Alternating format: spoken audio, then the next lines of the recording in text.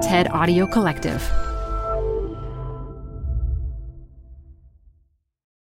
This episode is brought to you by Progressive Insurance.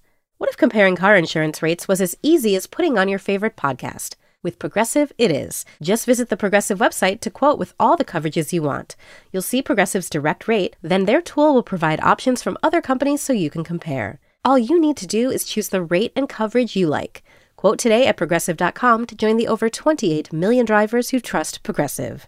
Progressive Casualty Insurance Company and Affiliates. Comparison rates not available in all states or situations. Prices vary based on how you buy. Hi, I'm Debbie Millman. Canva is great for designing visual content for work, no matter what industry or department you work in. Nail your next presentation with Canva Presentations. Start with a professionally designed template and use it as a springboard for your design. It's a serious time saver. Time to present but can't be there in person? Enter Canva Talking Presentations. Record yourself presenting and add your talking head to your slides so your audience can watch your perfected presentation anywhere, anytime. Start designing today at canva.com. Designed for work. The universe has already written the poem you were planning on writing. And this is why you can do nothing but point at the flock of starlings whose bodies rise and fall in inherited choreography, swarming the sky in a sweeping curtain that for one blistering moment forms the unmistakable shape of a giant bird flapping against the sky. It is why your mouth forms an "oh" that is not a gasp, but rather the beginning of "oh, of course," as in, of course, the heart of a blue whale is as large as a house, with chambers tall enough to fit a person standing. Of course, a fig is only possible when a lady wasp lays her eggs inside a flower, dies, and decomposes, the fruit evidence of her transformation. Sometimes the poem is so bright, your silly language will not stick to it. Sometimes the poem is so true, nobody will believe you. I am a bird made of birds. My blue heart a house you can stand up inside of. I am dying.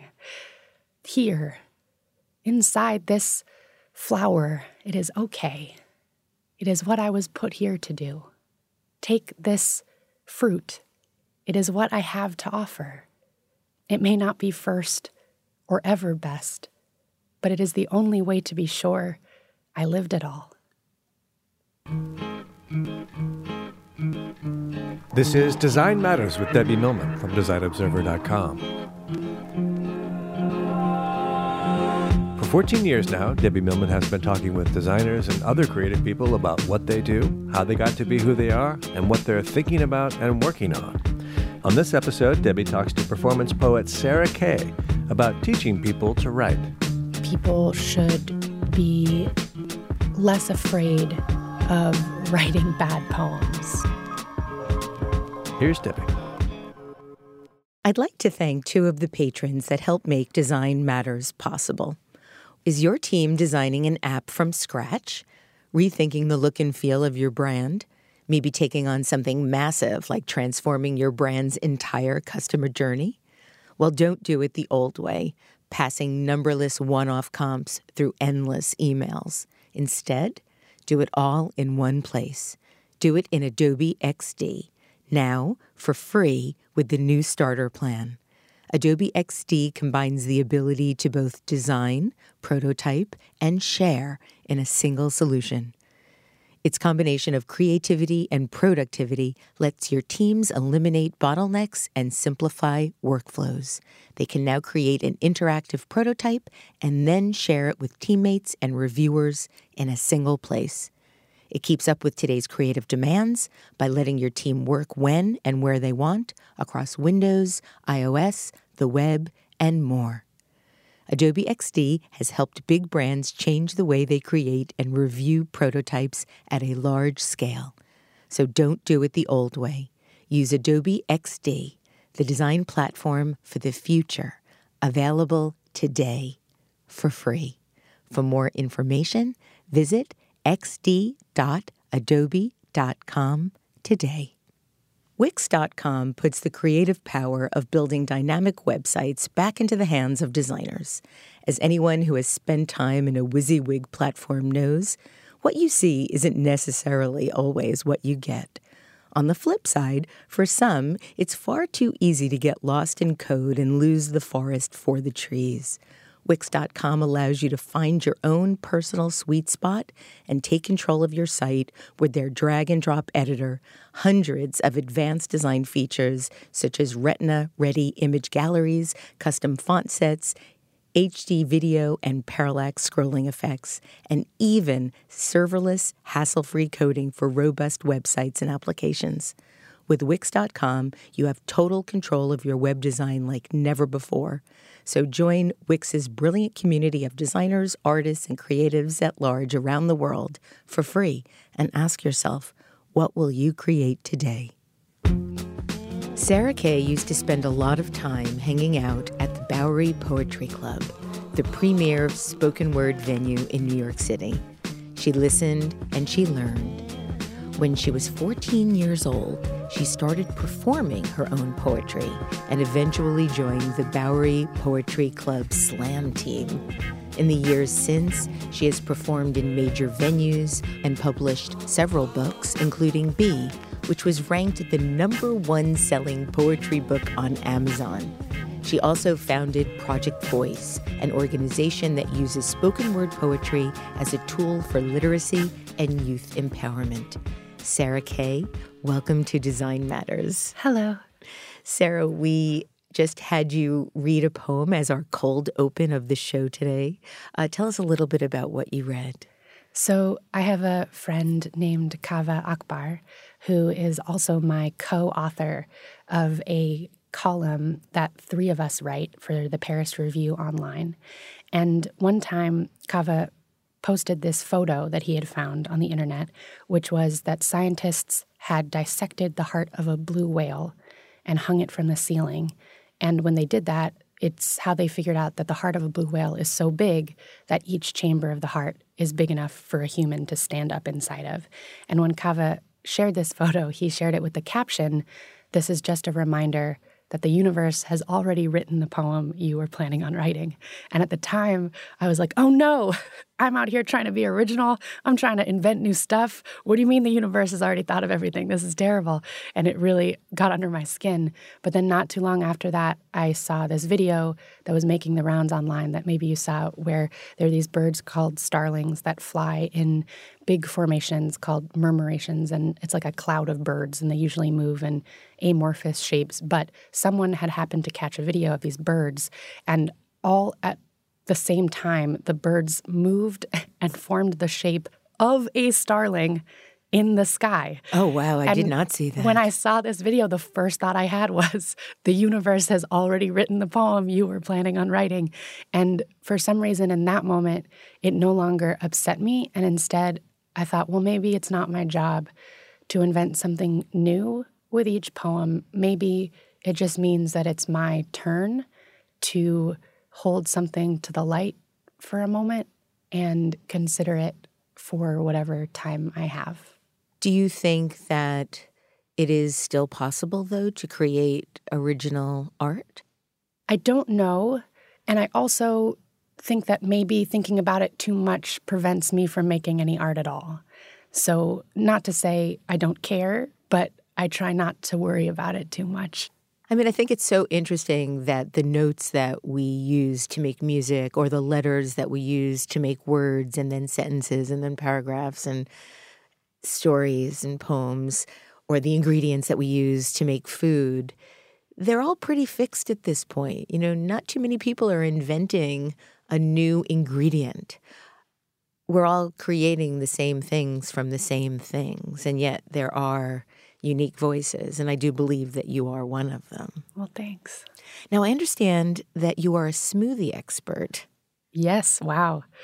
Expert is a strong claim, but sure, yeah, I'll take it. What does that mean to be a smoothie expert? It just means I really love, this is a funny place to start. I really love fruit juice and fruit in general.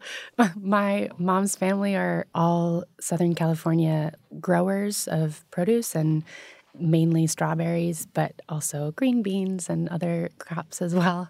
And so I grew up with a lot of berries in my life.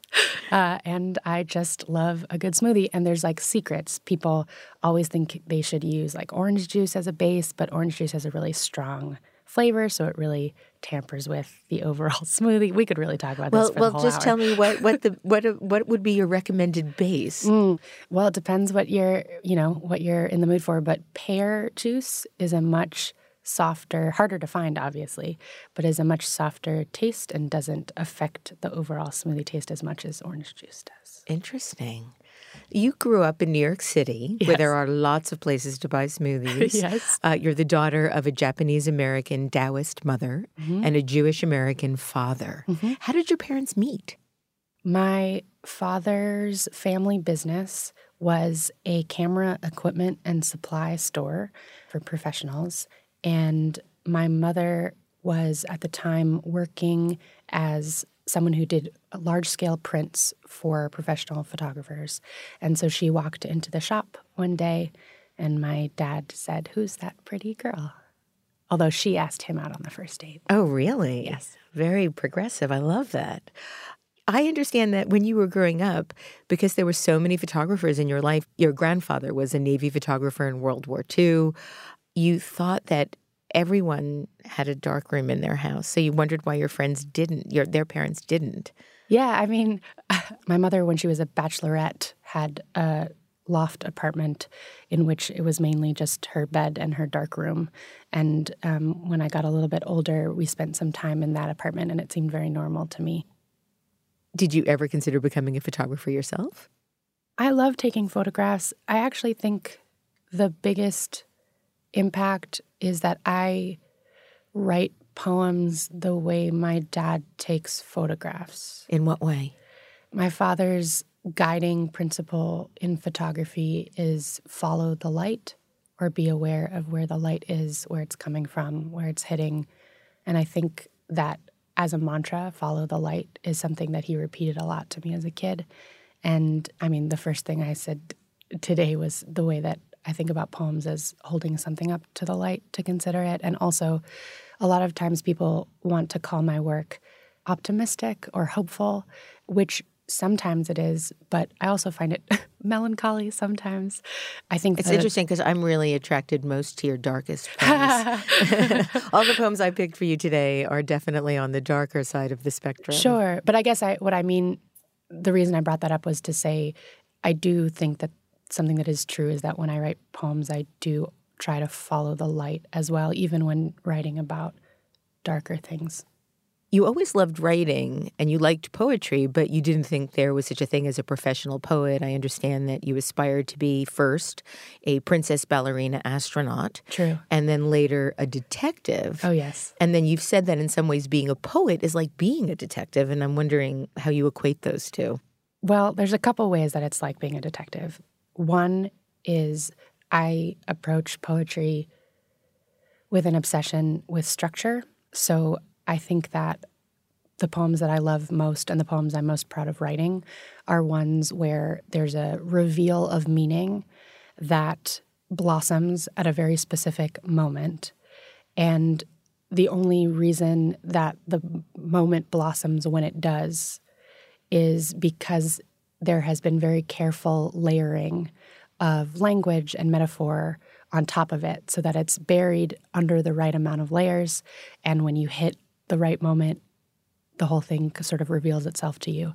And in some ways, that's not so dissimilar from the way you construct like a great suspense novel or mystery, is that you have the answer and then you hide clues backwards to the beginning so that someone starting to embark on this mystery can be led to the answer in a satisfactory way. And so I think the way that I think about poems sometimes is not so far away from the way that I think about mysteries and being a detective. I understand that up until the 4th grade, your mother or father would send you off to school every day with a poem in your lunchbox on a Post-it note. And I love this on so many levels. I mean, talk about layers. I just love that your parents would do something like that for you to show you every day how much you were loved, but also to be exposing you to something as beautiful and also as complicated as poetry. Later, you'd go home and you'd curate them in notebooks, which I also love. So I want to know, I have a couple of questions about this. Sure. What kind of poems were they sending you? Is that when you first fell in love with words? And do you still have those little curated notebooks? So I definitely still have the notebooks for sure. And I've always loved playing with words, even before I knew how to write. I used to chase my mom around the house and then stomp my feet and yell poem and make her write it down for me because I was a brat. So the playing with words I don't think came from the notes, but I think because I loved words and language is why they took the care to do that. What I really love about it is it absolutely did sort of set up my relationship to poetry, in that poetry became something I could depend on, something that was a gift, something that was a surprise, something that was intimate and between people that loved each other. And it was new every day. And I think that all of those things are still how I feel about poetry, certainly set up by my parents in that very sweet gesture. The other thing that I love about it is that they would never consider themselves poets. Neither of them looked at this exercise as a way to flex their literary chops, but they certainly came up with some real gems. One of the notes I keep on the bulletin board of my childhood bedroom, my mother wrote it, and it is, "A lion is brave, a mouse can be too. Courage depends on what you have to do." How wonderful. Yeah. You went to the United Nations International School and earned an international diploma. I've heard tales about how intense that UN International School's curriculum can be. Was it really difficult? Yes, it was. I went there from kindergarten through 12th grade, so I spent 13 years inside the same building. And I actually just went back to perform there for the first time in years, and I was so much more scared of that performance than I think I've been of any other performance. Maybe. Why? It's sort of like I took all of my teenage angst and anxiety and self-consciousness and I locked it in a box, and I placed that box in a very specific place. And then recently I walked up to the box, unlocked it, and stepped inside. It was just still holding all of those feelings of 13 years, but it was also home for 13 years. And I worked really hard, and that was the first stage I ever performed on. And, there was a lot tied up in it. I read that when you were, I think, a freshman in high school, you described yourself as a live wire of nervous hormones and underdeveloped and overexcitable. So wow. Did you experience all of those emotions again? Exactly Was that what it was? Exactly. I love that quote of yours. So one afternoon after school, you went over to a friend's house and watched the documentary Slam Nation. You said this about watching slam poetry for the first time. "I felt my two secret loves, poetry and theater, had come together, had a baby I needed to get to know." So why were these loves secret? That's a great question. It's different now, for sure. But I think the world that I was a 13-year-old in was one in which we didn't have YouTube, for starters, and I had never seen anybody that looked anything like me on a stage before or really on TV. And so the idea of being a performer or an actress or anything that involved being in the spotlight did not appear to be possible or an option. And I don't even think I could articulate that. I know I couldn't articulate that then, but I do think that that had something to do with it. And so to risk saying out loud that that was a dream or a possibility seemed just absolutely absurd. and I would have been laughed out of the building. I'm sure that was mainly in my head, but it certainly felt that way. And I also didn't know that poetry could be performed until that moment. And poems at the time were things I wrote in secret in a notebook that nobody ever saw. So that's why both theater and poetry felt like secret loves. You were writing these poems on your own in your journals, and then out of the blue, you received a letter informing you that someone had registered you for the New York City Teen Poetry Slam. To this day, I believe you have no idea who signed you up. Correct. What did you think? I didn't think much other than I love poems. It sounds like there will be other kids there who also love poems. Oh, I remember vaguely that documentary I saw a little clip of. I remember this is a thing. So I guess I could try it one time. I think something that doesn't always get included in the narrative of this is that I grew up very close to Ground Zero, and September 11th happened when I was 13. And in the time period following, all of the adults around me were very busy trying to keep the world from falling apart. Your mom had broken her leg My or her mom ankle. had broken her ankle. Yeah. Just everyone, teachers, parents, everyone was really... Your brother didn't speak for months, I understand. So there was a lot happening, and as a result, I didn't want to burden anyone with whatever my 13-year-old thoughts and feelings and worries were. And to be 13 and try to wrap your head around terrorism was really hard for me. And so the only way that I understood it at the time was that someone had tried to communicate, there is no room for you here, which I understand is a very oversimplified way of reckoning an act of terrorism, but that's what made sense to a 13-year-old. And my parents were thrilled that there was something that I was vaguely curious about and wanted to go try because it meant a little bit of joy in what was otherwise kind of a dark time. And then the reason I think that it captured me so tremendously was that it was the first time as a 14-year-old girl that I felt like a room full of people were listening to me and saw me, and I was allowed to talk about these fears and flaws and joys and doubts in a way that I hadn't before. And in some ways, it felt like the whole room was communicating, there is room for you here. And I don't think I've ever forgotten that. And I think over and over again, anytime I'm in a room where people have come to listen to me speak, I never take for granted what a gift that is and what it means that people communicate to me that there is room for me here. I believe that there was a woman that was in the audience that you described as 8 feet tall, having a very specific reaction that really encouraged you. Can you share that story? Yeah. I mean, the first time that I ever got on stage, I shared a poem and I came off, and it was the first time I'd really performed like that in front of anyone. And I was so nervous, and everyone else in the room was older and cooler. But there was one girl who came and found me and tapped me on the shoulder. And when I turned around, she said, "Hey, I really felt that." And to know that something that I had made had had an effect on another person, let alone someone so much older and cooler, was like a lightning bolt. You mentioned that you grew up in Lower Manhattan near the World Trade Center, and you were 13 living in New York City on 9/11, where you experienced the tragedy. You've written about it quite beautifully. You've written quite a heartbreaking and beautiful essay.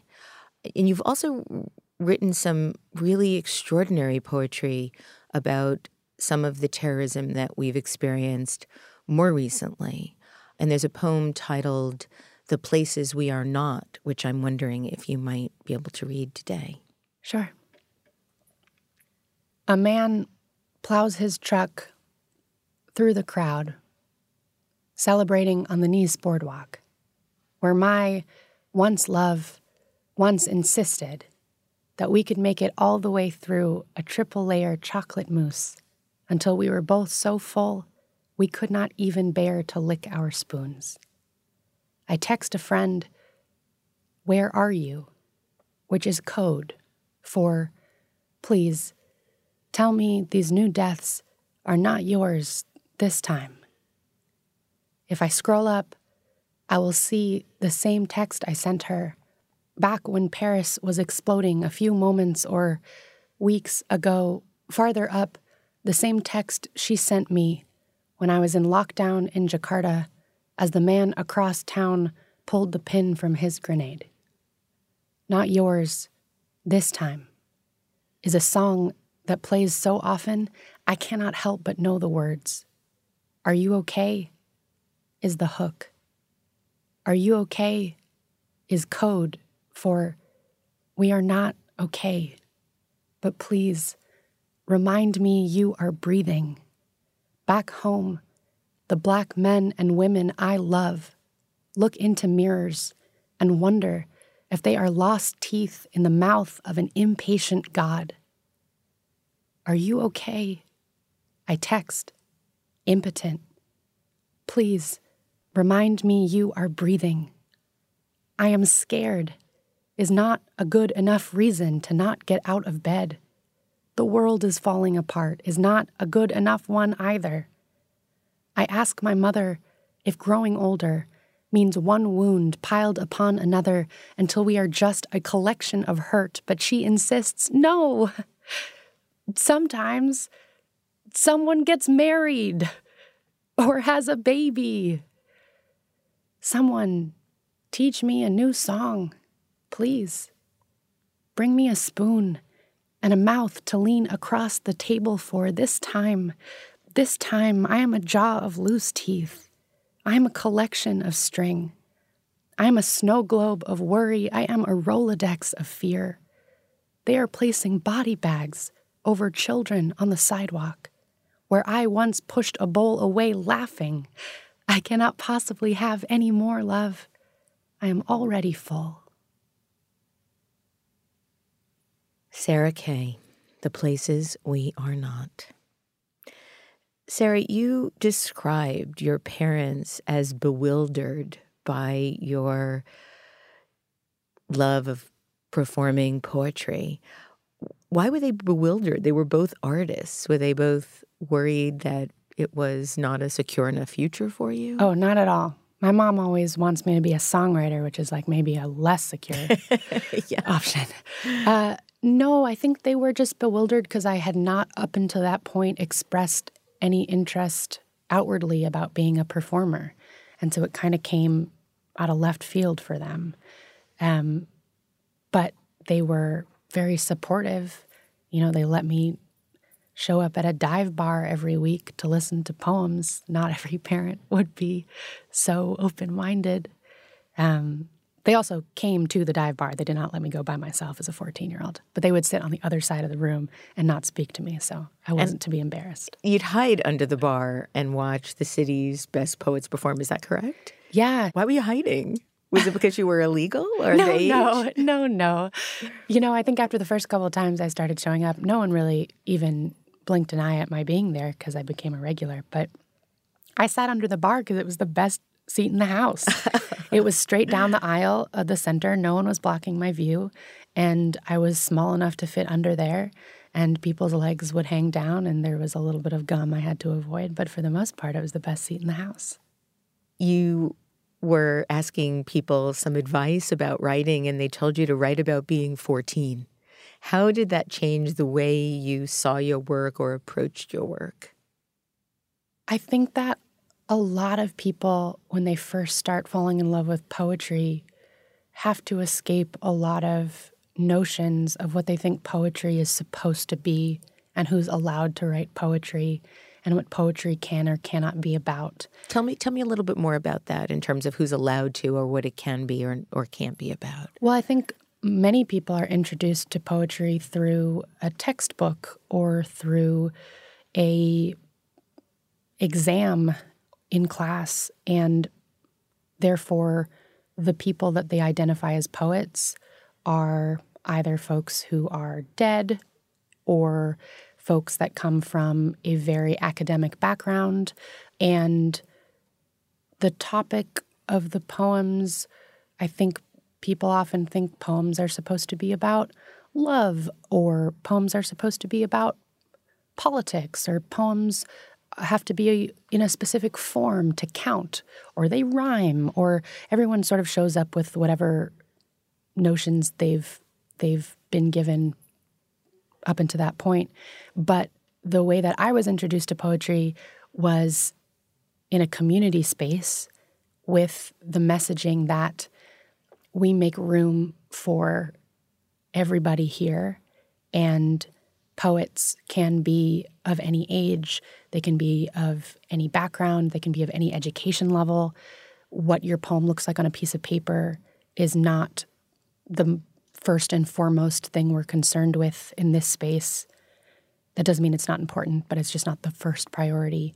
Whether you've been published isn't what we care about here. What we care about is if what you are saying is authentic, beautiful, well-crafted, thoughtful, and moves others. And that's the type of poetry that I fell in love with, and that's the type of poetry I was challenged to try and create. After high school, you went to Brown University, where your grandmother was once the first Japanese-American woman to enroll, and you eventually graduated from the school's master's program in the art of teaching secondary English. I was surprised by that. What made you decide to do that and not poetry or creative writing? Not to put Brown University on blast, because I love them very much, but I actually was rejected from every upper-level poetry class that I applied to when I was an undergrad, which at the time actually didn't surprise me. Why? Because, as I said, I had not fallen in love with poetry through academia or in a textbook.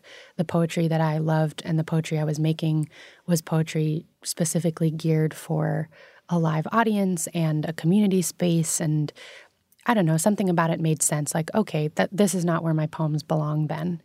At the time, I didn't feel like I needed academia's stamp of approval to keep writing poems. But so studying poetry in college was not an option for me.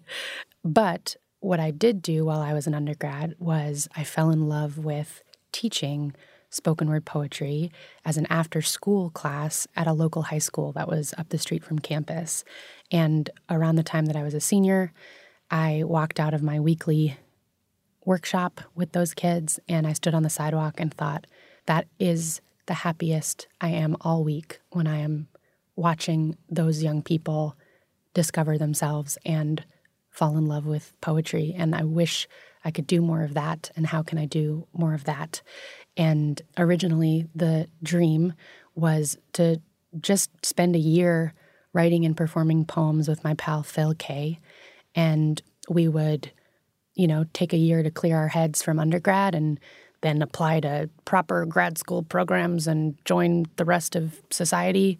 Except during that year is when I was asked to give a TED Talk, and that TED Talk went viral in a way that we were not expecting. And what started as a very small effort to bring poetry into schools became a very, very large demand for this kind of work in schools. And I realized basically we were running an education program, and it was important to me that if I was going to be running an education program, that I knew what I was doing, and that what we were doing in school spaces was not going to be disruptive or dismantle the work that these teachers were trying to accomplish, but rather be something that would be helpful to them and their curriculum. So I went back to grad school to get a better sense of pedagogy and the history of education in this country, and see how I could best make Project Voice fit into the spaces we were entering. And again, not to slam Brown in any way. Oh, no. Someone's going to get a hold of this, and I'm going to get in a lot of trouble. No. I just find it ever so slightly satisfying that they now teach your work in their classes. And so there. I said it, you didn't. Is it hard to teach poetry? Do you find people resistant? Is it easier to teach kids that don't have as much of a socialization against academia? Every group has its own challenges. There's a million challenges and also a million, what's the opposite of challenges? Assistance, maybe? So it depends absolutely on a lot of factors like age and geography and education level and experience level and just where people are. People arrive to poetry at different moments in their life. And one of the things that I like about this art form is that at a very, very basic level, what it is asking people to write and think about the things that they love, the issues they struggle with, the parts of themselves that are vulnerable, their hopes, their dreams, their fears, etc.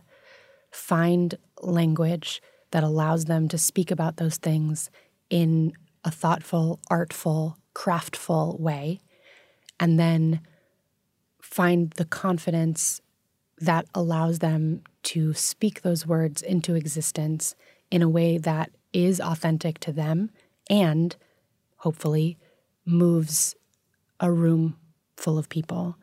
And while all of those things I just listed are specific to this and poetry, they're also things that I think a lot of people would like to be able to do, regardless of whether it ends up in the form of a poem or not. And I also think a lot of people are already really good storytellers and already have a lot that they want to say. And if nothing else, this work asks them to slow down a little bit and be more intentional with their language and intentional with their presentation. And it involves a lot of listening, which I think is also another skill everyone could use. And so I think teaching it is hard, but also a lot of people already have a lot of the skills they need to do this work. They just maybe have never equated this work with what they have. You've said that not all poetry wants to be storytelling, and not all storytelling wants to be poetry. But great storytellers and great poets share something in common. They had something to say and did. And I loved reading about a response you gave to some kids that were questioning the validity of what they could write about. And you said you could even write a poem about your laundry. And I was wondering if you can share a little bit about why that's okay. Is it something about the commonality of it? Is it something about it being so mundane and yet so spiritual in some ways? Can you talk a little bit about that notion? Sure. I also have no idea where that quote is from, so I have no memory of saying that, but great. Good. I guess I did sometime. In terms of writing about laundry, again, I think the point is just to help people escape their anxieties about what they think poetry is allowed to be. And I wish I could shake people by the shoulders and say the most exciting poetry I have ever encountered is the poetry that is weird and is the poetry that is surprising and is the poetry that I didn't realize poems could be about. And when people release themselves of the pressure to be impressive or to be what they think deep is, or I don't know, any of the other things that we carry around, when they release some of that pressure on themselves, I think their natural, genuine curiosity and wonder and anger and joy can bubble forth.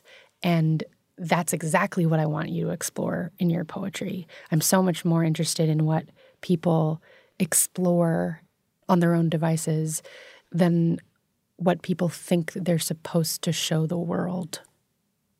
The most common writing advice seems to be write what you know.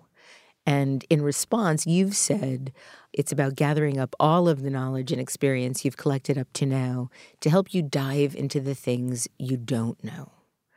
So for someone that is just starting to write poetry or wants to experiment, what advice would you give them about how to go about diving into the things you don't know? I think that advice is so tricky because what I don't believe is that you should be out here getting reckless, writing into spaces that you really know nothing about, right? That's not what I think is the goal.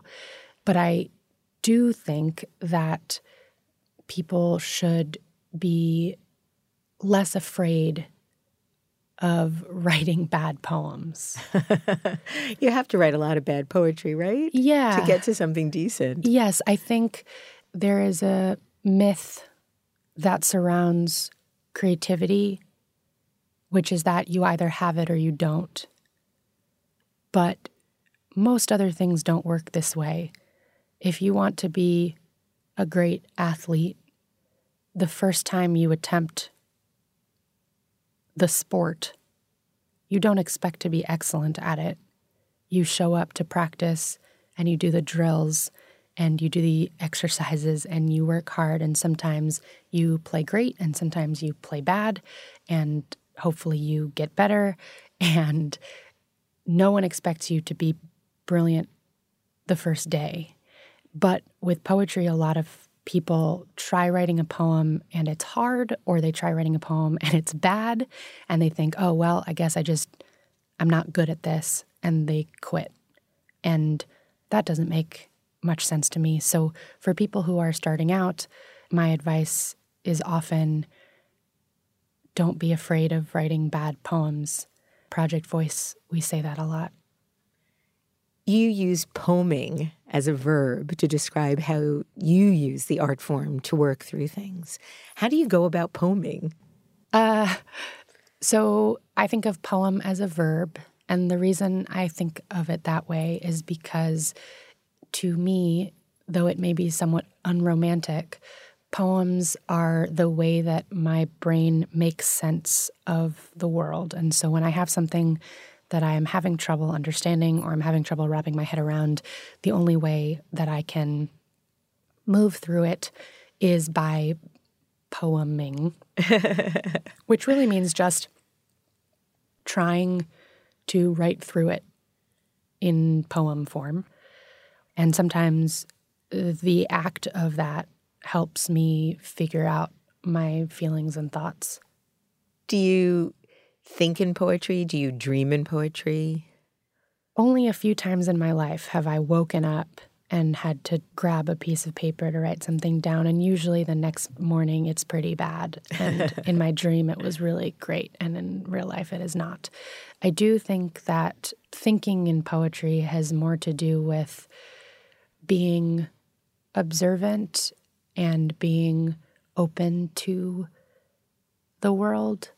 Sometimes I can get bogged down and not be paying attention to the poetry around me, and it does take a reminder to myself to keep my eyes on the lookout for poetry. Sarah, would you read another poem for us, please? I've actually chosen this particular poem because it's my favorite poem of yours, and it's called Something We Don't Talk About, Part 2. Would you mind? Sure. How many times I said yes. How many times I said yes and yes and yes, because it was what you wanted to hear, and what I wanted you to hear, and what I wanted to want. And every time the walls stayed above my head, instead of falling down upon me, upon us, because if it was going to stop, then it would have to be me who said no. The walls were not going to help. And I didn't say no. I didn't. I never did. It was never your fault, never yours, never mine, only the walls that didn't tumble when they should have known. They should have been able to tell when was the right time to fall. Magnificent. I was, as you know, interested in you opening the show with this, and there was a concern it might be too dark. And I actually think that it is extraordinarily open and reveals what we as humans can sometimes do to each other. And yes, that is very dark, but it also is so aware. Is there any backstory to this that you'd want to share? Yeah, I mean, I think I have a tendency to rely on the universe a lot. My mom likes to say, trust the universe, which I like, but what that also leads me to do sometimes is to remove my own responsibility and agency because I think I can give it to the universe instead. And that's really what this poem was trying to explore, is the moments where I gave up agency because I kept hoping that the tough job could be given to the universe instead. I was having a conversation with somebody very dear to me about this poem and the notion of falling. And there was something very empowering about the idea of being vulnerable enough to fall into something. Mm. You have discussed how people find poetry when they need it. And you go on to detail how spoken word poetry has roots in marginalized communities where it has long been used as a crucial outlet for expression. And you've stated this: some of the best spoken word poets that I know of are women of color. And women of color are historically and continuously marginalized and erased from mainstream narratives and patriarchal history. Because in doing so, they demand their place and their important role in the world, the space for their narratives to be included. They also make room for someone coming behind them to have representation and to have a model of a path that is possible for them. So they're both speaking into existence their own narrative and their own future, and then also actively participating in changing the landscape of who can come after them. It's quite revolutionary, Sarah, and I'm wondering if you feel that the world of poetry might be finally getting more diverse? Yes. Good. I think every couple of years somebody writes an article that's like, is poetry dead? Really? Or, really? Yeah. Or guess what? Poetry's not dead. And every time one of those articles comes out, everyone that I know is in varying degrees from flummoxed to infuriated. And to me, that just is evidence that too many people are looking in the old places, and they should be looking in new places for their poetry, because poetry is so very much alive. And there's a mentor friend of mine named Tommy Kail. Tommy Kail, the director and co-creator of Hamilton. He's been on Design Matters and is one of my all-time favorite interviews. So Tommy has a phrase that he says, which is, just turn up people's mics. It's not that people aren't telling their own stories. It's not that we need to speak for them. It's that we need to turn their mics up. Part of your mission is to make poetry more accessible, and you're doing that quite beautifully with Project Voice. Talk a little bit about what your goals are with Project Voice. Simply put, when I was a young person, a lot of people made room for me in the house of poetry and gave me the gift of poetry and also the gift of feeling like I could be a poet too.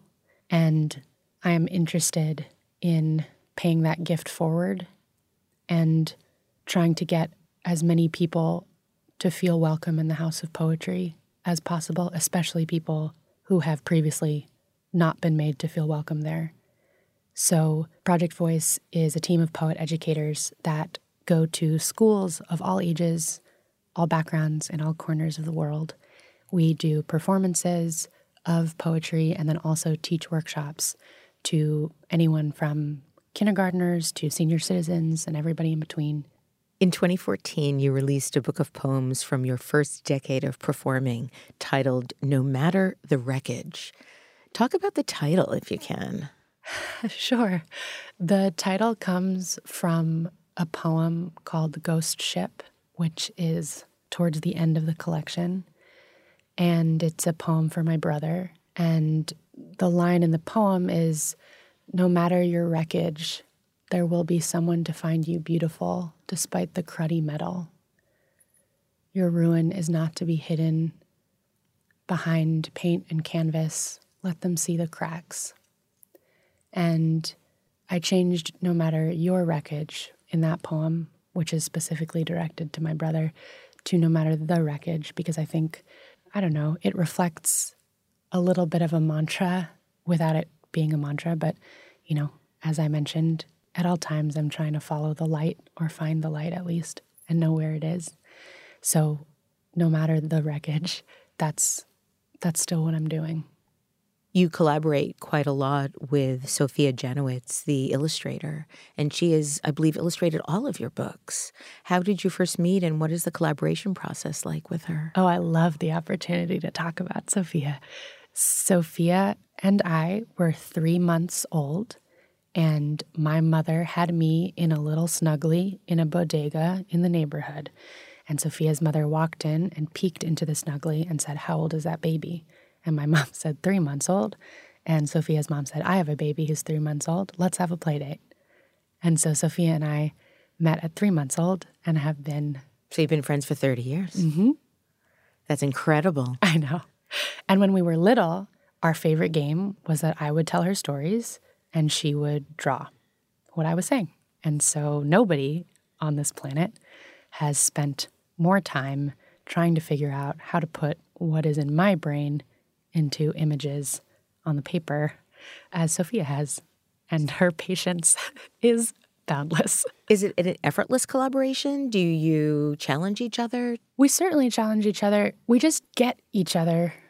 It's hard to navigate other humans because every human has their strange eccentricities and sensitivities, but we know each other's eccentricities and sensitivities so very well that we approach collaboration with a lot of kindness and patience and joy, and it really genuinely feels like our entire lives, we've just sort of moved from one little project to the next little project.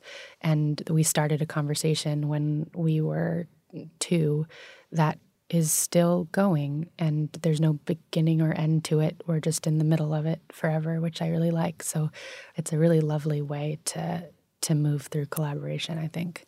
Your most recent collaboration is the last thing I want to talk to you about. Your latest book, All Our Wild Wonder, which is a moving tribute to your junior high school principal. And I hope I pronounce her name correctly, Mrs. Ribeiro? Ribeiro. But it's also a celebration for educators at large. So can you tell us a bit more about Mrs. Ribeiro and what impact she had on your life and what made you decide to create this gift for her? So as we spoke about, I grew up in New York City and I attended an international school from kindergarten through 12th grade, which means that there were kids around me from all over the world, and the teachers at the school were also from all over the world. And Mrs. Ribeiro was the principal of the elementary school, and she was an Indian woman, and she would wear saris and sandals to school every single day, even in the depths of New York winter. And as a young person, the thing that I remember most is that she would give a 5-year-old as much time in her day as she would give a 35-year-old administrator. And if a student needed to speak with her, they got her full attention entirely. And she was very invested in letting students know and feel that we were worthy of her time. And also, she was very invested in creating moments of wonder and curiosity for us. And famously, a big one was that when I was in 1st grade, she had a petting zoo come to the school, and we were in Manhattan, so the petting zoo had to set up in the parking lot, and the students would come down and visit the petting zoo on recess time. But there was a llama in the petting zoo, and she asked whether the llama was tame enough to go inside the school, and the trainers told her that he was, but that he couldn't walk upstairs, and this did not interrupt her at all. And she just simply led the llama to the elevator and waltzed the llama through the elementary school. And, you know, we're Manhattan kids, so most of us had never seen anything more exotic than a cockroach, rat, pigeon, or squirrel. And a llama really blew our minds. And so the image of this woman in a sari and sandals floating through the hallways with a llama on a leash is a perfect metaphor for me of what it is I would like to also bring to the students that I engage with, which is to say color and wonder and curiosity and surprise and a gift that shows them that I feel like they are worthy of my time and love and attention. Sarah, before we close the show, I'm wondering if you could read us one more poem. Sure. Thank you. This is a poem called Private Parts. The first love of my life never saw me naked. There was always a parent coming home in a half hour, always a little brother in the next room, always too much body and not enough time for me to show him. Instead, I gave him a shoulder, an elbow, the bend of my knee. I lent him my corners, my edges, the parts of me I could afford to offer, the parts I had long since given up trying to hide. He never asked for more. He gave me back his eyelashes, the back of his neck, his palms. We held each piece we were given like it was a nectarine, might bruise if we weren't careful. We collected them like we were trying to build an orchard. And the spaces that he never saw, the ones my parents had labeled private parts when I was still small enough to fit all of myself and worries inside a bathtub, I made up for them by handing over all the private parts of me. There was no secret I didn't tell him. There was no moment we didn't share. We didn't grow up. We grew in, like ivy, wrapping, molding each other into perfect yins and yangs. We kissed with mouths open, breathing his exhale into my inhale and back. We could have survived underwater or in outer space, living only off the breath we traded. We spelled love, G-I-V-E. I never wanted to hide my body from him. If I could have, I'm sure I would have given it all away with the rest of me. I did not know that it was possible to keep some things for myself. Some nights, I wake up knowing he is anxious. He is across the world in another woman's arms, and the years have spread us like dandelion seeds, sanding down the edges of our jigsaw parts that used to only fit each other. He drinks from the pitcher on the nightstand, checks the digital clock. It is 5 a.m. He tosses in sheets and tries to settle. I wait for him to sleep before tucking myself into elbows and knees, reaching for things I have long since given away. Sarah Kay, thank you so much for enriching our world with your magnificent words. And thank you for joining me today on Design Matters. Thank you for having me. Sarah's collection of poetry is titled No Matter the Wreckage, and her latest book is titled All Our Wild Wonder. You can find out more about Sarah Kay on her website, kaysarah.com. That's KAYSARAH, then SERA.com. This is the 14th year I've been doing Design Matters, and I'd like to thank you for listening. And remember, we can talk about making a difference, we can make a difference, or we can do both. I'm Debbie Millman, and I look forward to talking with you again soon.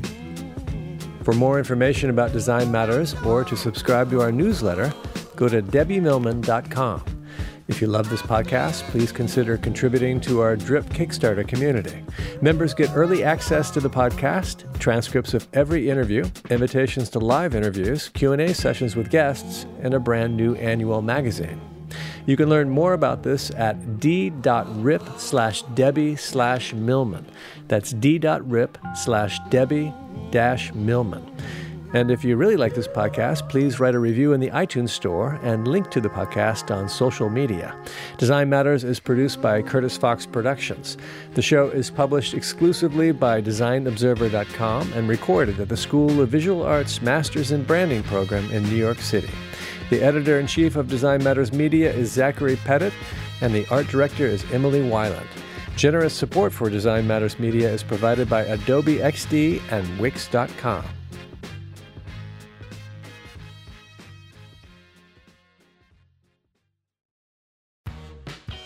You're growing a business, and you can't afford to slow down.